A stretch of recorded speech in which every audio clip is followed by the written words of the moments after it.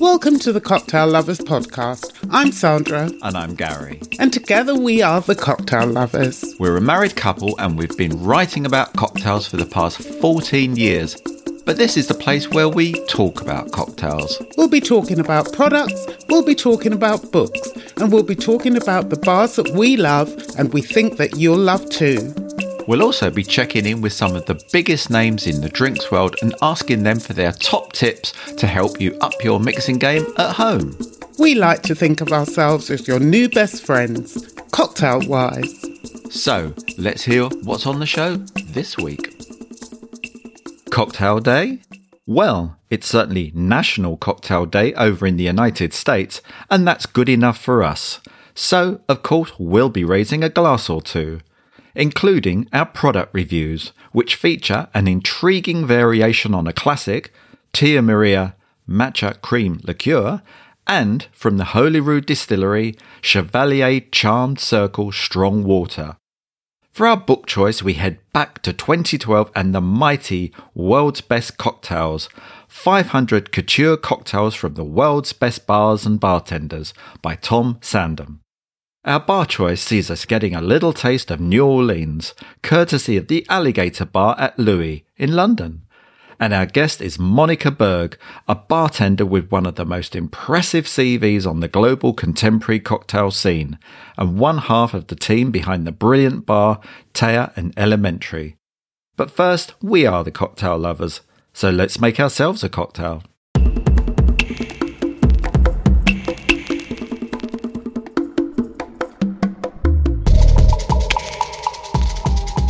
So for Cocktail Day, I'm going for one of my all-time favourites, something that I haven't had for quite a long time. But when I first got into cocktails, this was one of the drinks that I used to order a lot, if you remember. And it is? It's the White Lady. I do remember. Very, very classic drink. It dates back to the 20s, I think. And there's two very different variations of the same cocktail. Well, the name of the same cocktail. Okay. The first one is by Harry McKellen, and it's in his book, Harry's ABC of Mixing Cocktails. And this one had brandy, creme de menthe, and Cointreau. Oh. Yes, but okay. The second one, which is the version that I like and the one that we're going to be making today, is Harry Craddock's version, which is in the Savoy Cocktail book. And his version has gin, Cointreau and lemon. And he also, I think he added an egg white, or you can add egg white. I'm not going for egg white today. But it's a lovely, simple, very classic sour cocktail. Right. And it is gin. We've got 45 mils of gin per cocktail. Per cocktail, per person. Per person. Marvellous. Marvellous. So, going for the Tanqueray. All right. My glasses are chilling, folks, just in case you're wondering. I can vouch for that. I can see from where I'm sitting, they are indeed chilling nicely. And then we have Cointreau, which is a triple sec. And we have 22 mils of that. That's very specific. It is, isn't it? God, keep a steady hand when you're pouring there, my 22 mils per serve. So you can have a little chat, Gary, while I'm doing this. I'm mesmerised by watching you measuring out 22 mils. ml. Yes, exactly. Because I thought if it goes to 23, I'm sending it back. Service! Right, and then the same again of lemon juice, freshly squeezed. Okay, so this is 22 as well. 22 mils, yeah. Interesting, in the Simon Difford's book, he has 22.5, which is even more specific. It's like, Jesus. Right, okay. Yeah. So that's gone in. Right. And if you do want a lovely frothy variation, which you can add, you do add 15 mils of egg white now at this stage. But it's funny because I know when you used to have it a lot, the version you used to have wasn't with egg white. No, doesn't have to be. No. I've had some with egg white. Just gives it another sort of... It gives it a different body, doesn't it? Yes, exactly. But yeah, with or without, head. Great. There you go. Got that in our shaker. Right, I'm looking forward to seeing your shaking technique. Haven't seen it for a little while. Okay. Here we go. Ooh. Very good. very serious expression on your face. You're shaking. Listen, has to be taken seriously. Okay, so That looks good and cold. shaker's lovely and frosted. Yeah. I'll discard the ice that we've got in our lovely coupes. They are nice cubes, aren't they? Mm-hmm. Very And smart. And here it comes. White Lady cocktail for your delectation. Apart from the extreme accuracy of the measuring, it's a really simple drink to make. It is. Yeah. I love 3-ingredient cocktails. Yeah, me too. And simple cocktails. Yeah. Yeah. The real test comes in the taste. Of course, here it comes. I'll give you my honest opinion. Yeah. Right. Only if it's good, please. Let's do a little cheers. Cheers. Cheers. Cheers. Oh, It is good. going back. I love that. I'm nice. back on the White Ladies, folks. Lovely. So that's our entry cocktail for today. Now let's get on with the rest of it.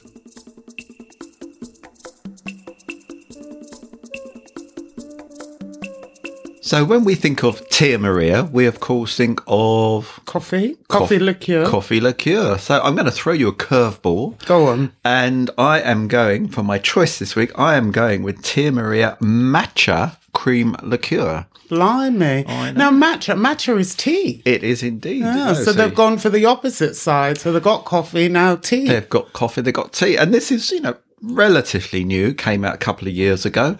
And at first glance, let me show you the bottle. It's exactly the same shape as the classic coffee liqueur you mentioned. But instead of the sort of moody, dark bottle, this is a nice, bright white. White, yes, with a label on the front, which just hints at the colour of the tea, which is green, matcha tea. That nice sort of pastel green, isn't it? So, yeah, Tia Maria Matcha Cream Liqueur with natural matcha extract. Oh. So, yeah, apparently... Intriguing. Yeah, I mean, do you know... I don't know much about matcha tea. Well, we've got some matcha tea in the cupboard. Sometimes I go through these different things of wanting to try different health benefits. Yeah. Matcha tea is supposed to be a really good antioxidant. Right. It's good for all sorts of things. I can't even remember why I've bought it, but very green, very strong flavour. Yeah. You can use it. Actually, I think that you've had it maybe in ice creams. They're beautiful in ice creams and things like that. It has got very distinct flavour. And so I have had the tea, but I'm not a huge fan, to be honest with you. But let's see how it works in the cream Well, it's liqueur. interesting you said it, because I'm coming to this not in my mind thinking I know what matcha tea tastes like. I think you're right about the ice cream, but yeah, I don't know. So I'm just going to open this up and let's see what it's all about. Does it need a shake because it's cream? I don't. Let's see. Well, I'll do it. I'm not doing like a cocktail shake. No, I'm just of course not. rotating the bottle. That's a very good thing, just in case. So let's do that. So I've done that. So they describe it as distinctive flavours and natural caffeine of Japanese green matcha tea. That's the thing. It's the caffeine thing, because I know that it's good to have in the morning because it gives you that natural boost that you would get from coffee, but without having that caffeine, Right, so, okay. There we go. Cracking open. It's a big old crackle. Right, let me just... Oh, it's got... Well... Well, that's what I would expect it to look like. What, the colour? Yeah, absolutely. Right, let me pass you that. So, let's have a little nose. I'm not getting a huge amount on the nose. I don't know about you. What about you? Well, not huge, but I'm trying to think. It's almost... maybe it's the power of suggestion, but it's almost like a minty...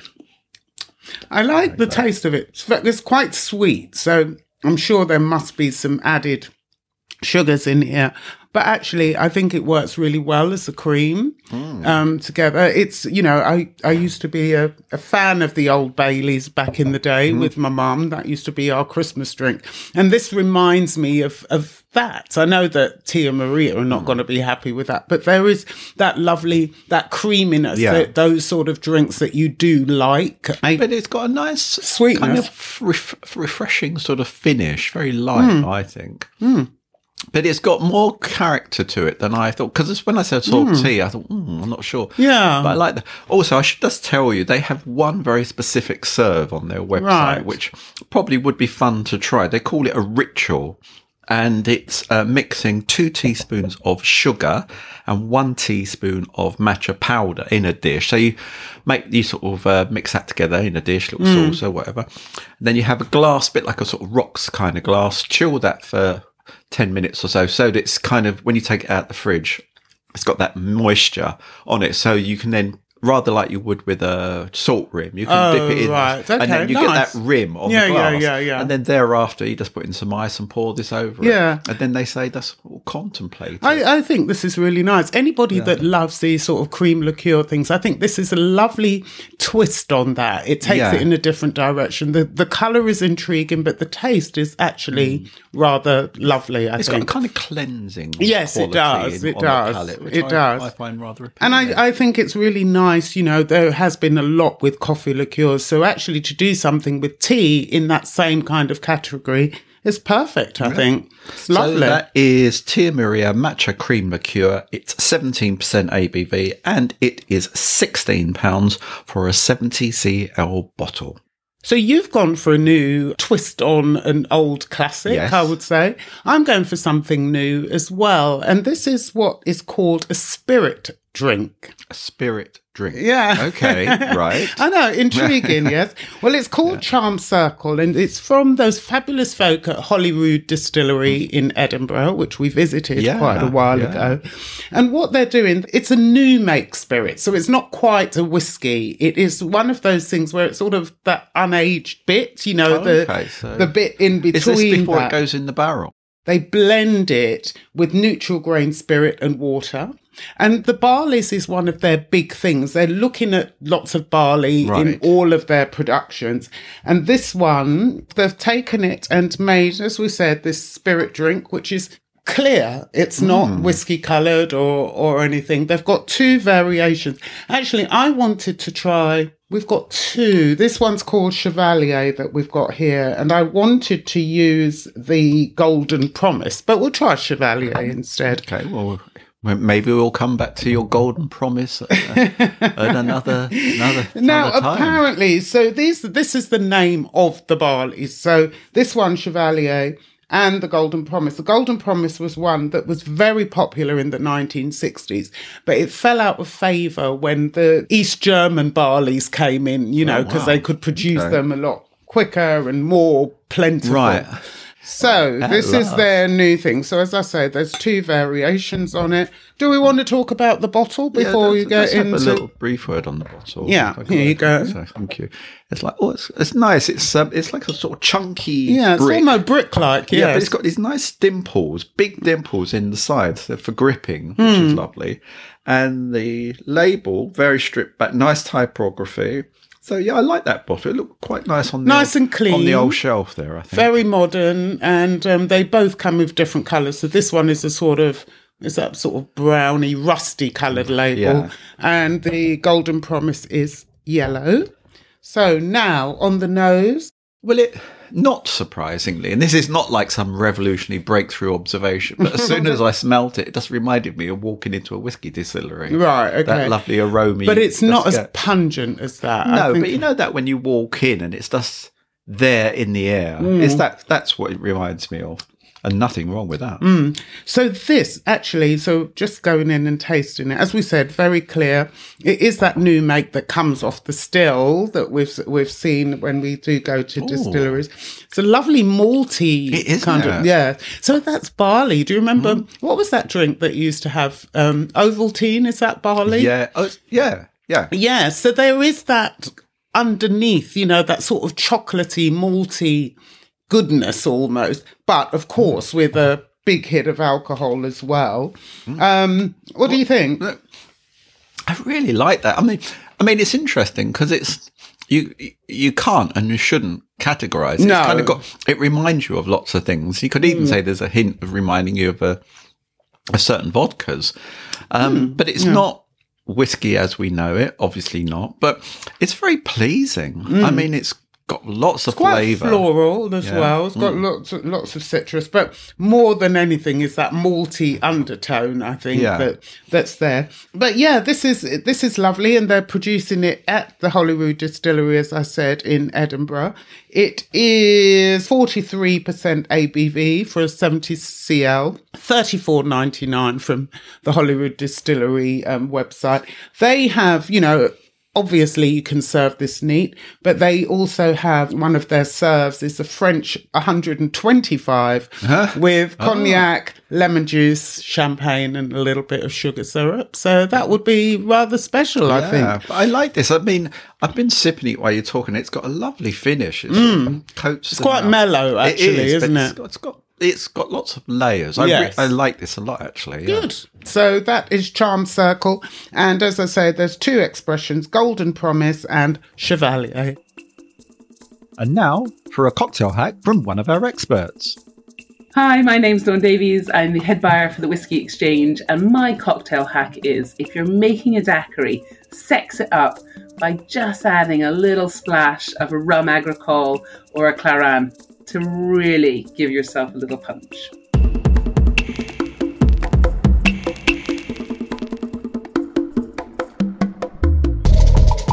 So recently, in fact, only 2 days ago, we popped into Louis, which is a restaurant, terrace and bar. And it's got a taste of New Orleans, but it's right in the heart of London. Yes, and the bar is actually called Alligator at Louis. So it's one of those that you really have to know about, because from the outside, it just looks like it's a restaurant. Yeah. But actually, to access the bar, you have to go through the restaurant, up a lift onto the third floor, I think it is. And it will take you into this lovely, it's quite a nice oasis, actually. It's a very cool, very chill, very, I'm going to say that word. Here it comes. Elegant. Yeah. setting. But it is really beautiful, very grown up, and really, you want to hunker down in it. I was going to say grown up, and also it's a bit sexy. It is. Yeah. We went at a really good time, actually, because we went just at the time that it opens, which is 6:00. And that's a clever little time to go, because they have this lovely aperitivo hour where you can sample some of the drinks at a bargain price. Yeah. But you've got the beauty of the room to yourself. Yeah. Because actually, as the night goes on, it gets busier. It gets very party time. It's like, New Orleans, actually. Yeah, absolutely. We're in that whole party vibe, and they do have live music, and later on in the week they have DJs, but it's very much, it builds up to this crescendo of excitement and joy, doesn't it? But if you go early on like we did, this is a perfect time to sample the cocktails. Yeah, and if you are a night person, it goes on till 2 a.m, which is pretty handy. So what do we want to say? So let's talk a little bit about the drinks. So the cocktail menu, it's called Black Magic Cocktails, and it's inspired by, not surprisingly, just images and icons and pictures from New Orleans. Yeah, and I mean, if you're going to take inspiration from anywhere about cocktails, it should be New Orleans, because it is a place where so many cocktails were invented or created, so, and where many cocktails are enjoyed. So let's talk about what we had at Louis. So we start with the absinthe frappe, because that was fun, wasn't it? The serve was fun. And it's something that I think that everyone should have, because it's very much, that is a taste of New Orleans. It's the absinthe, you know. And what they've done, they've created their own fun absinthe fountain, which comes out of an alligator. Yeah, not as a real you do. alligator, obviously. Health and but safety. it's called the Alligator Bar, so why not? Yeah. And it is lovely, and it's a really nice, very fresh, very palate cleansing drink, I would say. Yeah. It has, it's got absinthe and pear and something else. And jasmine. Yeah, so very soft, really beautiful. It's quite light. Yes. Yeah. And what I liked about it, because I'm one of those people, I like absinthe used subtly. Yes, I don't like it in my face, yeah, because it can just take over. But this is exactly what this did. It was a refreshing drink, and it was just a nice hint of absinthe. It's a good one to start with, I think, really. It just gets really you in the mood. What else did we have? One of the ones I liked was the Milky Way, which had Seven Tails brandy, Bacardi 8 rum, sunflower seed, baked bread, they say, and oat milk. And I'm not really a milky type of cocktail person, but this had the right level of, I don't know, there was just something really lovely about the way that it had been balanced. It was light, it was fresh, but it did have a little hint of creaminess, but not too much. And also with those rums and the brandy, it was a delicious, delicious sort of punch that worked well for me. What about you? Well, it's interesting you said about the bread, because I think in a lot of the drinks here, there's lots of regular or nice, delicious ingredients, but then there seems to be always like a kind of unusual curveball. Like, so you had that, and in one of my favorites, I really liked Louisiana Gold. Oh yes, which was made with Remy Martin 1738, Noilly Prat, Grand Marnier, clarified grapefruit, champagne cordial, and gold. Yeah, what was the gold? The gold was like a little gold spray, because gold can be edible, spray, and it just gives the drink, because it's served in a nice old-fashioned coupe, like those, what I always think of champagne coupes from 1950s and 60s, but when it catches the light, you get those little flickers of gold catch on. But in terms of flavour, it's very champagne intense cocktail. Drink. It's a really intense drink, and it's one of those ones, once I started sipping, I found it difficult to stop. Yeah. We did in a very good way. We did clean that one up. It was a delicious drink. I think this might have been my favourite drink. Yeah. Actually. Also, one of the other clever ones I thought was the Louis Stout, which was Zacapa 23 rum, Amaro, malt. We've gone back to malt again. Aperitif wine, chocolate, and then they had this beer foam, and so it comes and it looks like Guinness, really, and then the beer foam just keeps reminding you of that stout that that they're trying to equate. It was really, really clever, really beautiful drink. I really enjoyed that. Go on. I'm going to pick one more drink. Yes. I also really liked A Streetcar Named Desire, which was Bullet 10-year-old bourbon, red wine, cacao nibs reduction, and cream soda. Oh, yes. Now, this was really interesting. Yeah, I love that. It was very nostalgic, we both had a big conversation about that when it came, because cream soda is something I loved as a child. Absolutely loved it.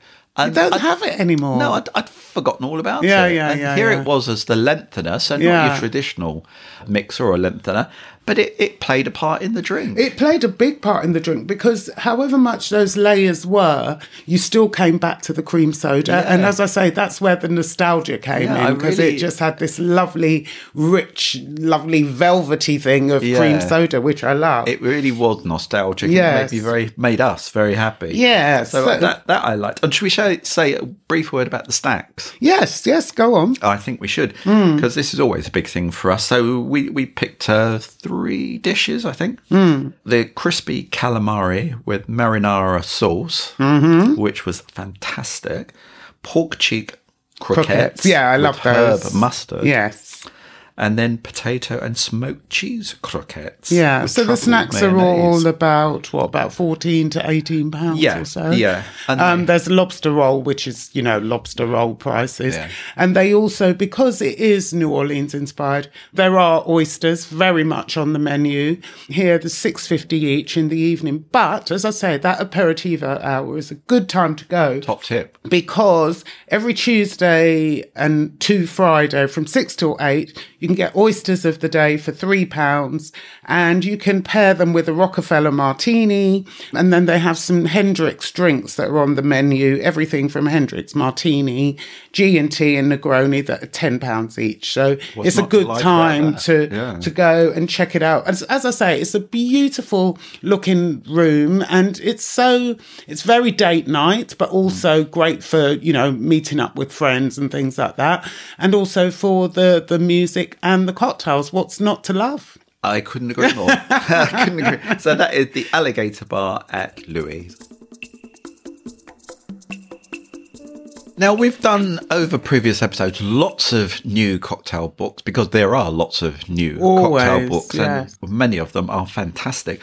But also it's sometimes fun to dip into the library. And just to the archive. Into the archives and go back in time. So that's exactly what I've done today. So I'm going back to 2012 and I've gone for World's Best Cocktails, 500 Couture Cocktails from the World's Best Bars and Bartenders by Tom Sandham. Wow, that's a long old title, isn't it? I know. I'm just going to take a breath, have a little sip of one of my drinks here. Tom Sandham, particularly well known these days as one half of the amazing Thinking Drinkers with Ben McFarlane. Mm-hmm. And they do a live show. And if you haven't seen it, folks, you must catch it. Absolutely magic. It's funny and it's educational, but yes, it's really funny. So do catch that. So he's one half of that. But he's also a distinguished drinks writer. And this book, it's a big old book. It was weighing down our shelves. It's, I suppose you'd call it almost like a coffee table book. It's 300 pages. It's 500 cocktails. I know, 500. I know, 500. And it's great. It's packed with information. There's stories of cocktails. There's sections on aperitifs, digestives, etc. Well, let me pass it over to you. I mean, Tom is a great storyteller, isn't he? He is. Really so that good. Comes through in the book. And it's clearly, I mean, it's clearly a lot of work gone into it. God knows how long it took him to do. But it's really a labour of love, I think, as well. As I say, it's got bartender profiles and bars featured. Now, there's a sort of double edge to the bars being featured. Some of them closed? Well, yeah, that's the thing. I mean, it's sad. When I opened it earlier and I saw Milk and Honey in there, it's like my heart sank. Because Milk and Honey in London was always one of our favourite places. So no longer with us. But on the positive side, right in there still is the Connaught, which is still absolutely smashing it 11 years later. So but it's interesting to sit and look through this because it's like a snapshot of 2012 and that period. Yeah, it really is. I mean, it's not a long time ago, but it actually is a long time ago. It feels like a long time ago, cocktail-wise, yeah. Wow. And the photography is nice. It's by Rob Lawson, who we've worked with, and he's a fantastic drinks photographer. Wow, God, there's so much. There's history, there's cocktail recipes, there's profiles, there's breakdowns on the drinks themselves. It's just like, bloody hell, what he hasn't put in this book is... It's an amazing book. And it's one of those books, I say, it's like a snapshot of the time. It's one of those I just enjoyed earlier today, just dipping into it and reminiscing, I think is the word. And, you suddenly see a picture of like Aggo from the Connaught looking, 11 years younger, but still looking fantastic. Yeah. And, there's lots of people in there, like Alex Cretina, he's, come so far since then. He was in at the Artesian then. And as you say, the drinks themselves, 500 drinks. And I was dipping into those. Some of their classics, there's lots of variations on them. So it's just a really enjoyable book. Is it still available? Yes, I double checked. Great. Because I suddenly thought, oh gosh, great, talk about a book. I can get it. Yes, it is. Particularly if you go to the Thinking Drinkers website. Oh, brilliant. And we'll put this on our show notes and on our website, which is Thinking Drinkers' own website. And you can get the book there, and you can get it as a bargain price because it's normally £30, but on there you can get it for £20. So I think it's a real bargain. It's a great book. I think that if you do like cocktails, it's something that you should have. And it doesn't matter that some of the bars no longer exist. It gives you a little bit of a snapshot into that time and what they were all about. You've got bars like the Artesian, all of those things that are still available, but great profiles, wonderful recipes, and actually some really, really good descriptions of cocktails themselves. So there we are, World's Best Cocktails, 500 Couture Cocktails from the World's Best Bars and Bartenders by Tom Sandham.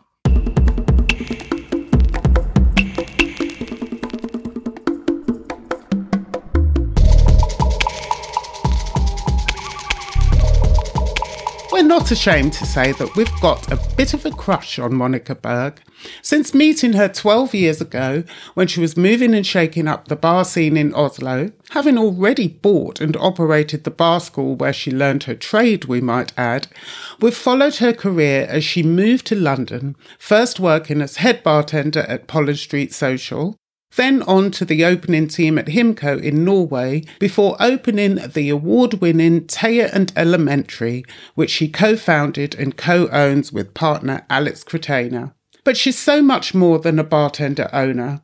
In between all of that, she's found time to co-found Pour, a non-profit symposium focused on bar culture, written numerous thought-provoking features for industry magazines, including guest editing an issue of the Cocktail Lovers magazine, launched a series of products and co-launched Back of House, a digital platform for hospitality workers to anonymously report harassment and discrimination. Little wonder why Campari has chosen her as its creative director, and she's top of everyone's lists when it comes to visionaries in the world of drinks. And she has the accolades to prove it, including Altos Bartender's Bartender of the Year and being voted #1 on the Bar World 100 list. We're so thrilled that she's found time to join us today.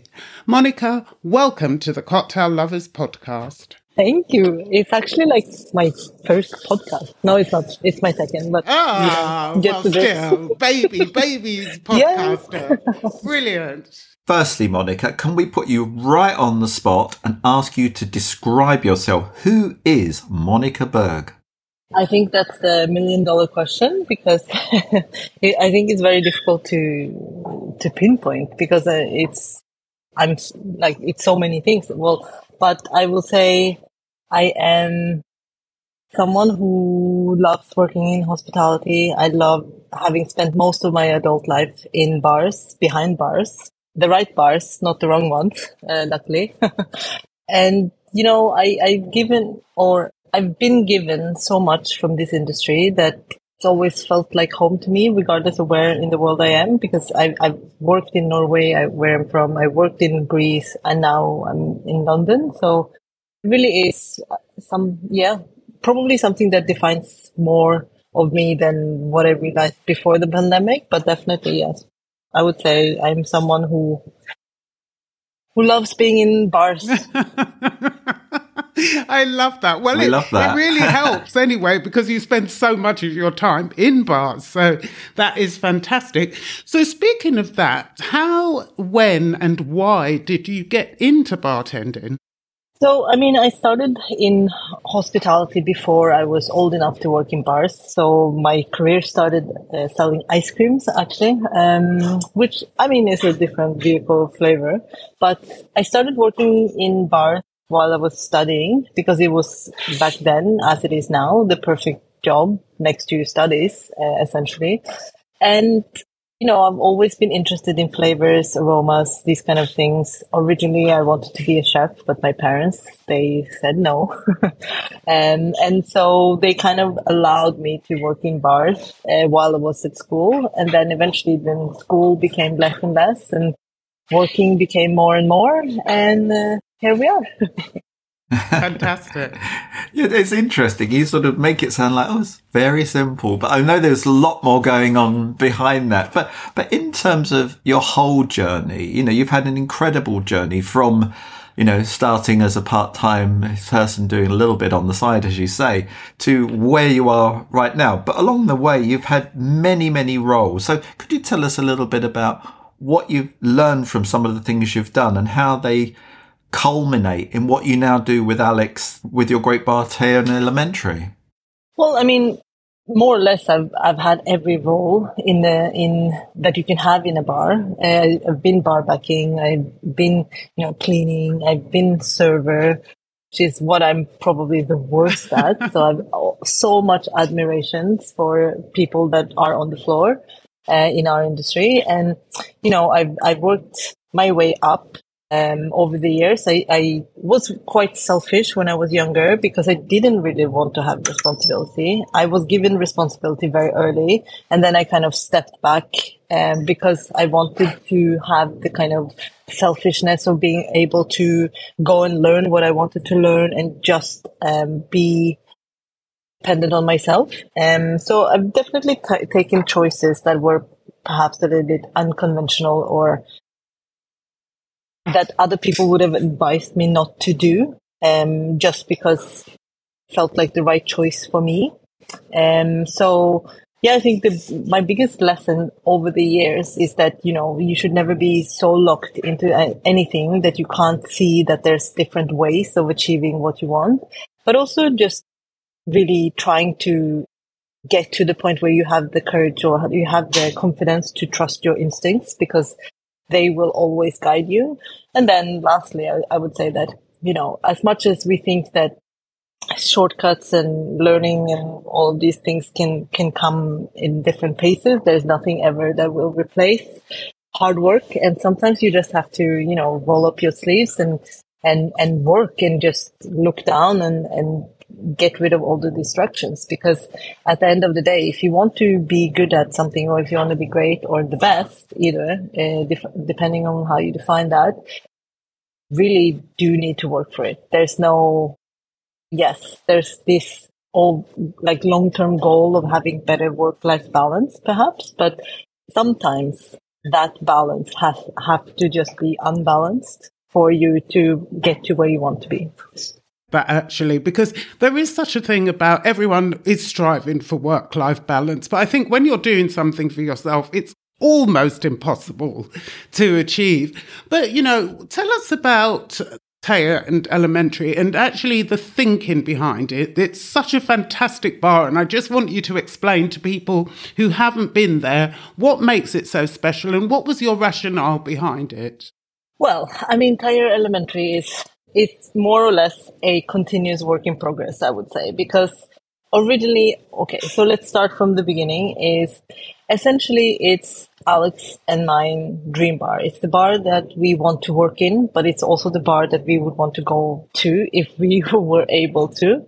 And in the future, hopefully we will be. But, it's a very selfish in the way that most of the choices have been taken based on our preferences.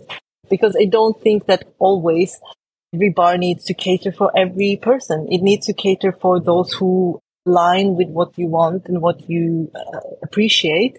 And so it's a bar that kind of consists of two. So you have Elementary, which is in the front. It's the street-facing part, and that's what confuses a lot of people, I think, because it's obviously the second part of the name. But in Elementary, essentially, everything that is not elementary or essential to running a bar has been stripped away. That's why the drinks, they kind of start as the drink, and then you work your way backwards in order to find a way that the drink can remain the same high quality as if they were made a la minute.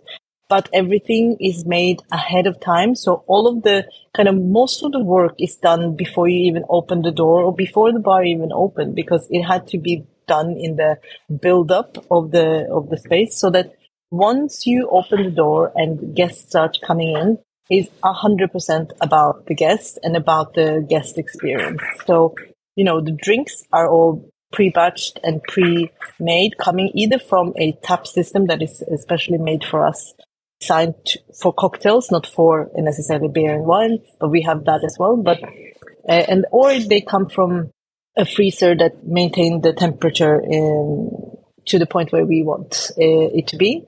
And then everything is built around being social, being that public, even though it's private, but public space where people can come, they can have fun. They can come and they can drink drinks that they either recognize or don't.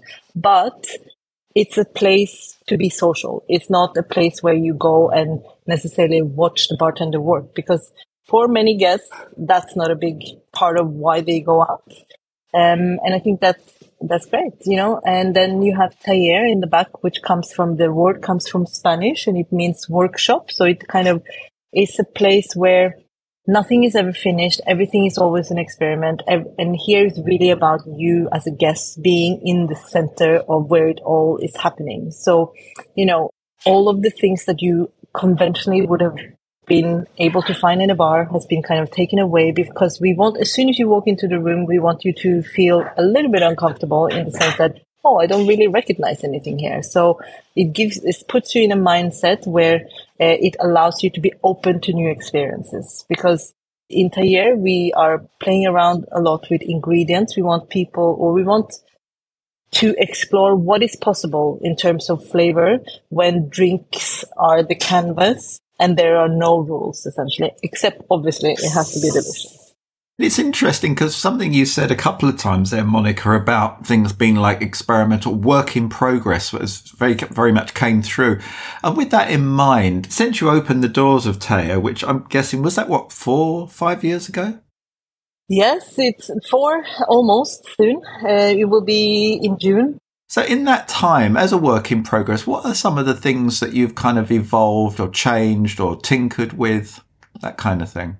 Well, firstly, elementary, I think was elementary when it started was kind of the space that we never had that much time to dedicate our attention to. And during the pandemic, when we had the various different lockdowns, we decided to keep Tayer closed for most of it.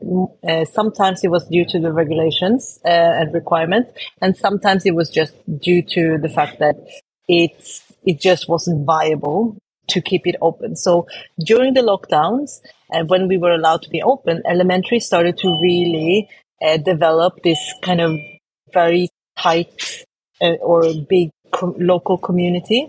You know, it's become the neighborhood bar that we always dreamt that it would be, and it has guests that probably don't even know that Tayer exists, and they don't care either because they love elementary so much. We have guests that we see 2-3 times a week, and that's a lot for a bar that's open 5 days.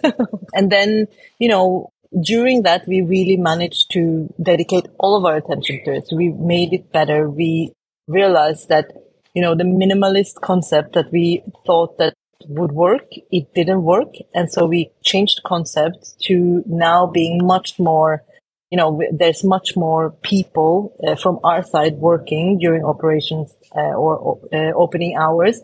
Whereas before it was based around this idea of the space being belonging to the guests and kind of only have one person, member of staff, serving. Whereas now we do table service. Well, we only have one table, but we do seated service in the sense, but we also love standing. We now have a terrace outside, which gives us a lot of,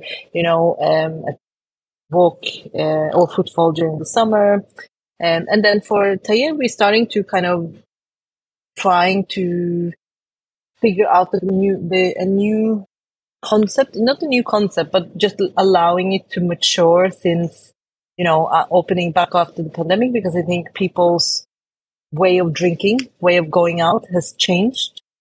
You don't want it to be too serious, but at the same time, you want to deliver expectations because it is a concept that people will travel for, Tayer, I mean, and you just want people to be happy when they come. And are you happy?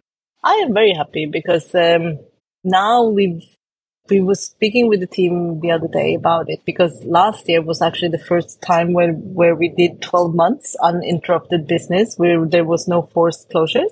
So now we can start to see the potential of the place because we've had enough time to build up, a nice regulars that comes back again and again, but also having people travel in. So you start to see how far you can push the space, because the space is always the physical limitations that, you can only have so many people inside. But then you start to look at how can you make sure that people get inside, or how can you make sure that they get served? And do you always want to fill it to the brim? Maybe you don't, because you want people to be comfortable. And you start to look at these kind of things and, really seeing that you also have new people joining the team and they are excited to be a part of the team. And even though they weren't originally part of the original crew, that you see that the team evolves as well. So it's really nice to feel that you belong where you are in that sense, because Old Street is very unique. London is very unique. Growing into that, fill that space, it feels really great.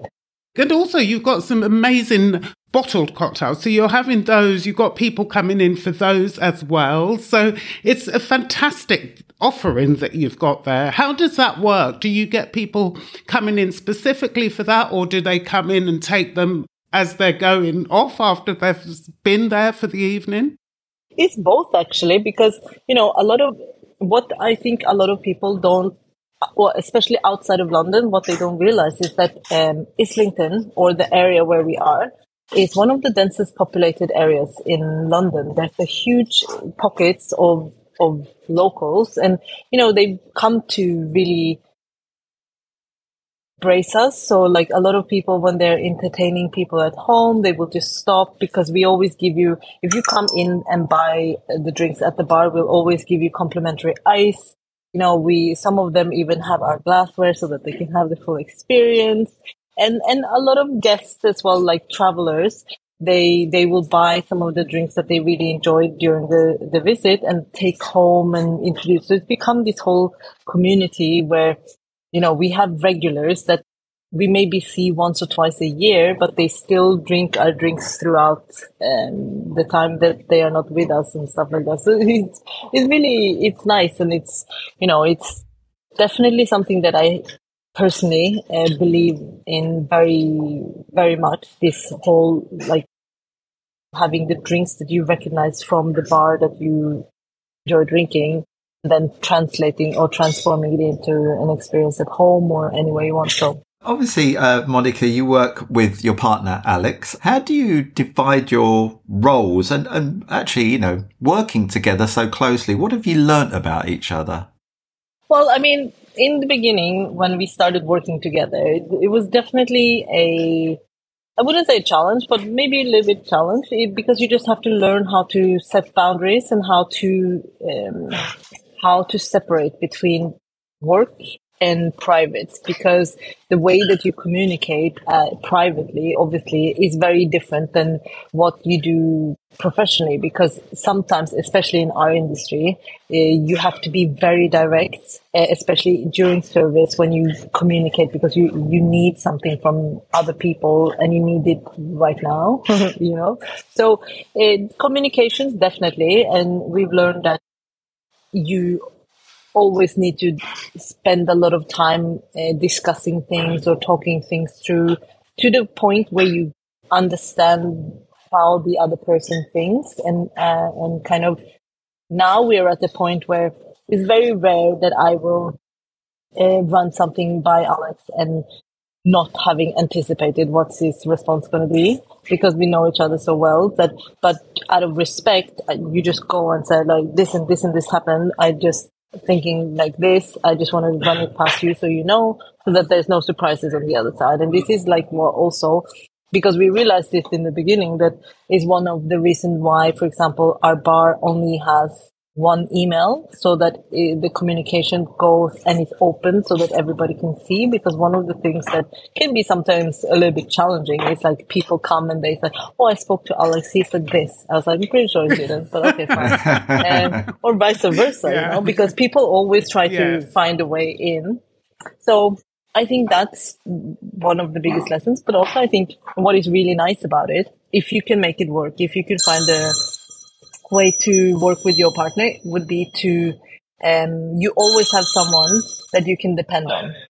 So like you have someone that has your back regardless, because our motivations or our goals, all of it aligns. So what is good for me is good for Alex as well. So it feels very nice to have that kind of layer of protection. So, because it can be hard to run a business, and sometimes you just need to have someone who can, pick you up off the floor. Absolutely. And like say, it's going to be fun. We hear you, Monica. We hear you. Yeah, we get it. So tell us, what's the most rewarding thing about what you do? I think people side of it, because, there's something really special about when you look at for example, someone who comes and spends their birthday or spends their anniversary, even just comes there because something nice happened and they want to share it with you, or if they have a bad day and they feel like this is the place that they can go to kind of counter that. So on one side, I will say that, but also, like working with people or building a team can sometimes be very rewarding, because you get to meet people that you probably normally wouldn't meet in life. Maybe you would, but you certainly wouldn't be friends. But you get to have people very close in your life that is not necessarily your family, but they sometimes feel like it. But in hospitality, we are so much more dependent on each other than, for example, if you work in an office, because in hospitality, you kind of have this timing issue, that not timing issue, but that's a sensitivity that you have not in other places, because, when a guest comes and visits and you put the order through, if the kitchen comes and says, oh, actually, we're going to send you the dessert next week, that doesn't really work, because then the guest experience will be bad. But if you don't send that last email on the Thursday evening and wait until Friday morning and send it, it's going to affect maybe one or two people, but not in the same way that it will affect us as a team. So, in hospitality, you really learn to depend and trust people that you normally wouldn't. And it just ties you much closer, I think, than many other professions. And in that, we've talked, or you've talked about, what is the really rewarding, and totally understand what you're saying there. And what about the opposite of that? What's the hardest, most challenging thing of what you do? I think probably sometimes the challenge can be a little bit in the sense that even though it's a bar is private space, but it's also a public space. So you do have to be someone who is comfortable with having people around you at all time, and having, being, even if it's very condensed to a very small area, being somewhat public, like people will come and they will talk to you, and sometimes you wish that you had a bit more time for yourself. But I mean, that's the beauty of it also, we people, I don't know, I like having people around me. It's just, so I don't know if it's a challenge, actually. Maybe it's not. Well, that's good. If you can't find any challenges, that means it's perfect. So as well as the bar, you find time to get involved with lots of great things, great projects, great products, all sorts of things, and as well as working with Campari Academy. Can you tell us about some of the highlights in your wonderful career, and particularly about what you're doing now? Well, I think, at some point in your career, in your life, you get to a stage where you're getting older. It's always going to happen, and you get to a point where you have the possibility of giving back and kind of opening doors for other people, and through the privilege that you've been given or that you work your way up to have. And I think, it's a cliche, but you should always seek to leave the industry or leave any situation better than what it was when you entered. And I think that, our industry is an industry that doesn't have the benefit of formalized education, formalized kind of routes to success, because it looks so different from anywhere you are in the world. And I think that what our industry does need is more focus on this, and giving education beyond like, oh, this is the best types of spirits to drink for spring, or this is the best types of drinks to make for winter. But we need to give also the younger generation the tools that they need to get the careers that they want. And I think that for me it was very exciting, for example, when Campari Academy came and asked me to be part of like this project, where it's essentially now going from being 13 local academies around the world to being centralized and being kind of a network of academies, but with the global academy on top that can, help streamline this process a little bit, but also, creating this platform for bartenders from everywhere in the world, where they can gather, and if they have something to say, eventually, hopefully, it will be a platform that can facilitate that, that can be the kind of catalyst for, or vehicle for, the younger generations to get to where they want to be. Because there's always this, catch-22, that when you're young and you have all of the energy, you have all of the passion, you have all of the hopes and dreams, nobody really wants to trust you or to give you that benefit of the doubt, because you're young and you haven't achieved anything.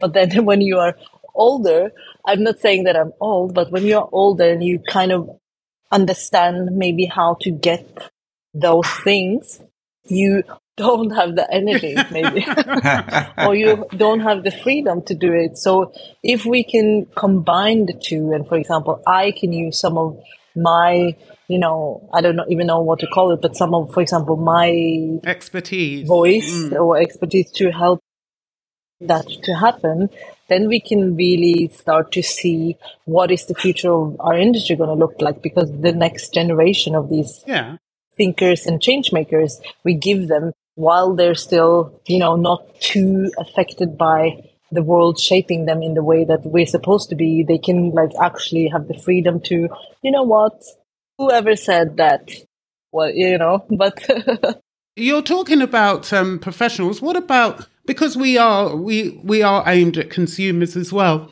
do you have any tips for people making cocktails at home? Because some people, they sort of think, yes, you go out to a bar, that's great, that's one experience, but also you want to be able to make some cocktails at home. Do you have any nice tips for them to do things? Yes. So if you want to make delicious cocktails at home, it's like cooking. You have to make a little bit of an effort, because when people say, oh, you can shake your cocktail in a jam jar. Yes, you can. But do you really want to shake your cocktail in a jam jar? No. Go and buy yourself a proper shaker. Have some, I'm decent at. If you want to do something, then go for it and do it properly. Learn a little, take some time, buy a cocktail book. There's wonderful cocktail books out there. I'm not going to name drop anyone because I don't want to get anyone in trouble. But, and then ice. Ice is the absolute one thing that separates professional people making drinks in bars like myself and people making drinks at home. Ice is the cheapest ingredient that you will use, probably, but it's the most important thing. And the more ice you use, the better your cocktails will be. So, and this is chemistry. This is science. This is not me telling you something that you shouldn't believe, but it is. If you fill your glass with ice to the rim, then the ice will melt less, because it will work together. It will be colder faster. If you have one sad little ice cube inside, the whole ice cube will use so much energy. We keep saying that. I'm glad it's come from you. Maybe people will listen. And also, I know they're all your children, but if you could, what's your favourite cocktail on your menu right now? On the menu right now. So in Tayer, we change the menu every day. So that is kind of, before you even blink, it will be gone. But I would say in elementary, actually, something that is always on the menu, I will say. The one sip martini. We love that. That's our favourite. Everybody has to have a one sip martini at least once. At least. Yes. I agree with that. And it's a very gentle introduction to the martini category as well, because it is essentially a vodka martini, which is very cold, but it has a little bit of sherry, so it's a bit soft. Yes. And then it comes with a blue cheese olive. The best, everybody. It really is the best. We've got it in the next issue of our magazine coming up, so read about it in there. And also, what else is in the pipeline? Oh, no, I didn't get you to say another cocktail, because that one is staple. But is there another one of your babies that you want to highlight? Well, I do really like the season that we are going into now, just getting over the next few weeks of bad weather. But for the summer season, I will say that the yuzu margarita is a slushy, so it's a frozen yuzu margarita, and it's one of our really popular drinks all year. But in the summer, it's kind of cool. Yeah, fantastic. Right, before we go, what's in the pipeline? Anything we need to get excited about? Have you got any new products coming out, new clothes? You're always doing different little merchandise things. What's on the horizon? Well, we just launched a new orange wine, so that was very exciting.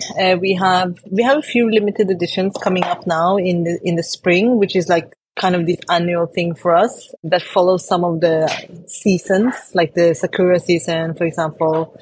And then, yes, we have a new t-shirt coming very soon, and it's something that you can wear when you're cycling really fast on your bicycle. Oh, okay. I'll have to get a bike. I better buy a bike.